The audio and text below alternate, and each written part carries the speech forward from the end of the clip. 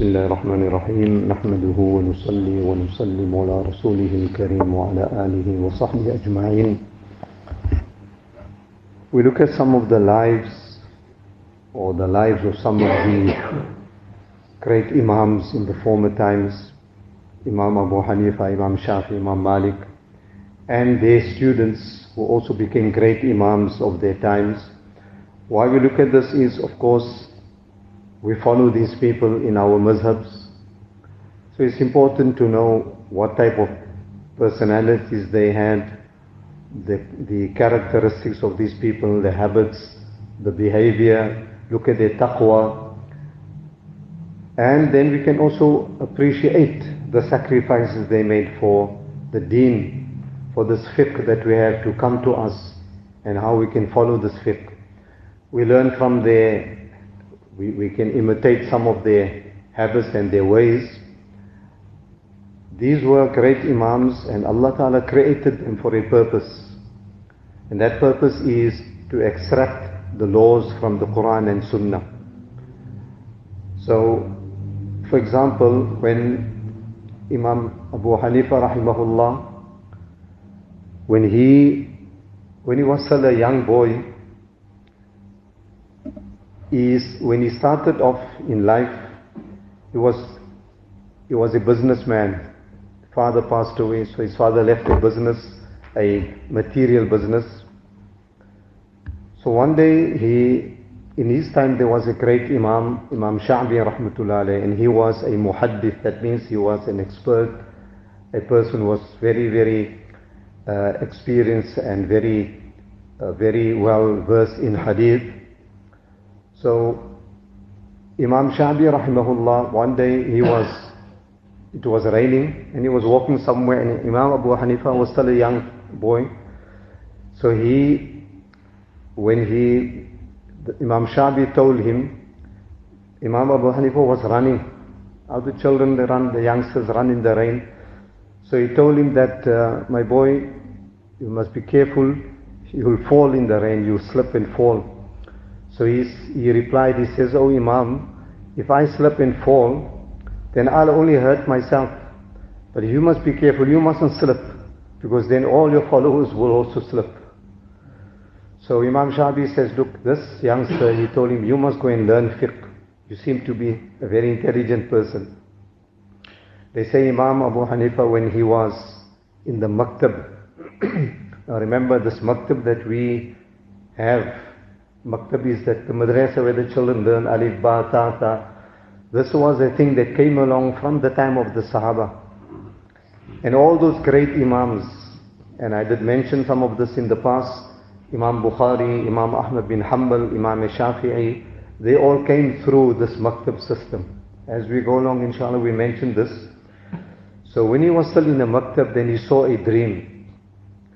And it didn't make sense to him, but he went to his ustad and he said, the dream I saw, I was taking sand from the grave of Rasulullah sallallahu alaihi wasallam. I was taking sand away. Now when you see a dream, you must go to someone who can interpret the dream, because a good interpretation will of course sometimes influence the outcome of that dream. So his ustad said that it seems to me that you will take from the sunnah of Rasulullah sallallahu alaihi wasallam. And that is exactly what happened. He went on to formulate and to found a very great mazhab. Today most of the Muslims in the world follow the Hanafi mazhab. When Imam Malik rahimahullah was asked, now Imam Malik and Imam Abu Hanifa, they lived in the same age, just a few years difference. Imam Abu Hanifa was born in the year 80 Hijri. That means 80 years after the Hijrah. And Imam Malik was born in the year 96 Hijri. So it's like a 16 years difference. But they became famous in their times. So Imam Malik was asked about Imam Abu Hanifa. Someone asked him that, what is your opinion of Abu Hanifa? So he says, Imam Malik lived in Medina Munawwara, and he used to teach in the Masjid al-Nabawi. And Imam Malik was more famous for his hadith initially. Later on, from the hadith, he took out all this fiqh.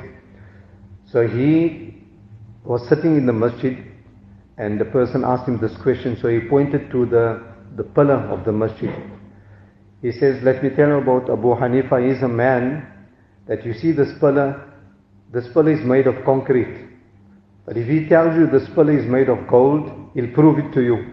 And you won't be able to answer him. That is the knowledge that he's got and the intellect that Allah has given him. So these imams, of course, we also see how they interacted with each other.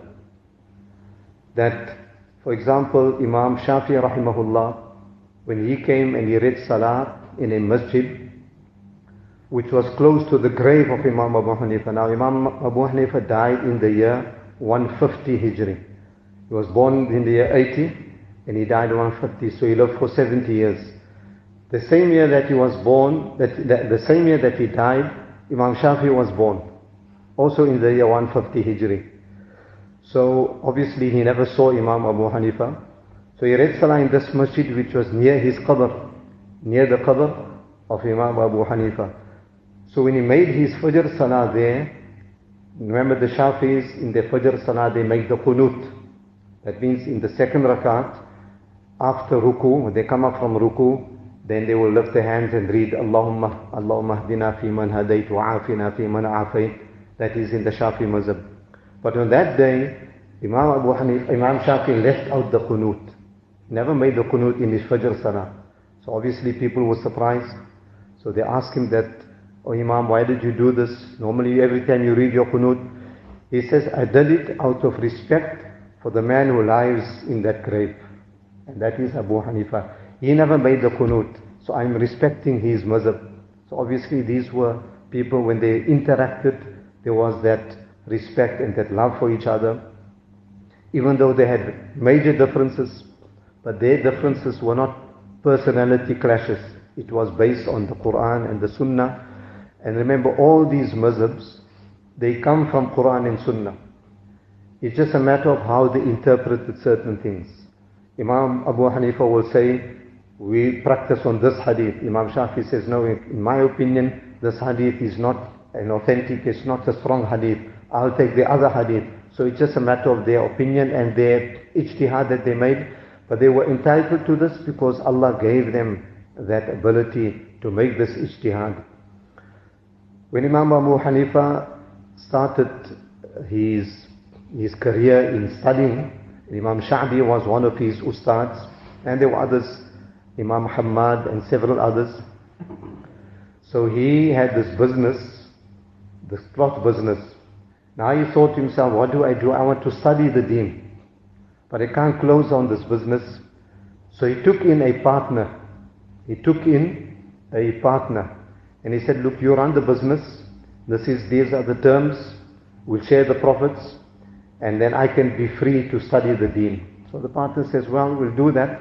Of course, in those days, people were quite sincere. Nowadays, it's a risk to take in a partner in your business.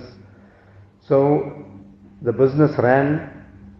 And every now and then, Imam Abu Hanifa would come and check on the sales, how the business is functioning, how this person is running the business. So he was going through some of the rolls of material, and he came across one roll that had a tear, had a defect in the material. So he told his partner, look, this here, it's a defect, so when you sell it to the customer, point out the mistake, the fault in the material. Point out the bad section, and if he wants to take it, he can take it, or he can leave it, but he must know what's he buying. The time went by. After a few weeks, Imam Abu Hanifa came back. Now it shows the concern they had for the deen, not for the business. It worried him, so when he came back after a few weeks, he says, look, that roll of material that had a defect, where is it? So the man said, look, I sold it. Okay, you sold it. Did you tell the customer? Did you show him the fault? He says, no, I forgot to do it. So he says, Inna lillahi wa inna ilayhi rajiun. We made a big mistake. I told you. You never listened to me. Now, how much you sold it for? He gave a certain amount, 400 or 4,000 dirhams. It was an expensive material. So he says, well, take that 4,000 dirhams from the business and give it out in sadaqah. Although it wasn't haram. The money wasn't haram. The sale was valid. It's just a makruh thing that you did. But for them, the taqwa, now this is what we speak about taqwa, they did not even allow that makruh to enter into their earnings. Another example of the taqwa of Imam Abu Hanifa, they say one day there was a janazah and it was a very hot day, mid-afternoon, and in Iraq, in Kufa, this is where they say, the heat can be very intense there. So they were waiting for the janazah to come out, proceeding to the Qabristan. So while he was waiting, he was standing in the shade. So standing after a while, he looked at the house and something occurred to his mind. So he asked someone, whose house is this? So they said, this is the house of so-and-so. So when he heard this, he came out of the shade and he stood somewhere else. He stood in the sun now. So people were surprised, why did you now leave the shade and you went to stand in the sun? He says, this man owes me some money. He owes me money. I don't want to take benefit from anything that belongs to him.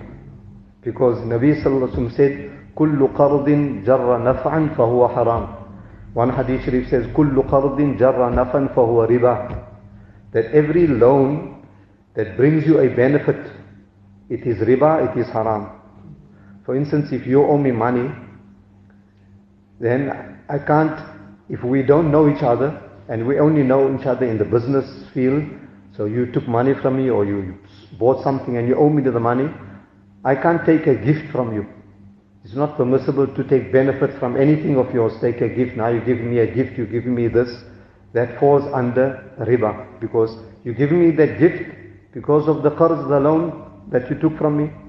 Yes, it's a different matter when we're friends before and we always exchange gifts, and now you owe me some money, that's a different matter. So as I said, that we learn from the taqwa of these people. At least we can't maybe do that, but the basic things in our dealings, in our lives, we must try and avoid. When one of the students of Imam Abu Hanifa, he was Imam Muhammad bin Hassan al-Shaybani rahimahullah, and he was from a wealthy family. And when he came to learn by Imam Abu Hanifa, his father passed on, but his mother brought him to Imam Abu Hanifa. He was 11 years old. So when he came to learn, Imam Abu Hanifa asked him that, tell me, are you a hafiz of the Quran? First he asked him that, what do you want to learn? He says, I want to learn fiqh. That was the very famous thing in those days, fiqh. So he says, are you a hafiz? He says, no, I'm not a hafiz of Quran. So he shook his head. He said, I'm sorry, I can't teach you. You must be a hafiz if you want to do the fiqh. So you go and do your hifz. And he didn't even say that, okay, come, I'll teach you your hifz. You go and do the hifz somewhere and come back to me. Now, if you're really interested to come learn fiqh, you'll do that. So he was 11 years old. He went back, and in 14 months, he did the hifz of the Quran al-Kareem. And he came back after 14 months, so it shows how sincere he was. He came back and says, right now I'm a hafiz of the Quran, and if you don't believe it, you can test me out anywhere in the Quran. So Imam Abu Hanifa says, well, very well. Then he explained, he says that our fiqh comes from Quran and the hadith of Nabi Sallallahu Alaihi Wasallam. So if you don't know the Quran, how are you going to locate the verses of the Quran where the laws of fiqh are mentioned? Then another unique thing, as I said, that Imam Muhammad was 11 years old.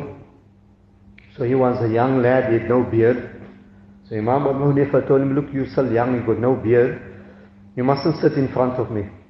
When I teach my fiqh, there were other students, many other students. You sit on the side here, don't mix with the other students, because he was still a young boy. And after a few years later, when he started having a beard, then he said, now you can join the other students. So this was the care that they took and the taqwa that these people had. And we make dua that Allah, through the barakat of these people, Allah give us that proper understanding of deen. Subhanallah.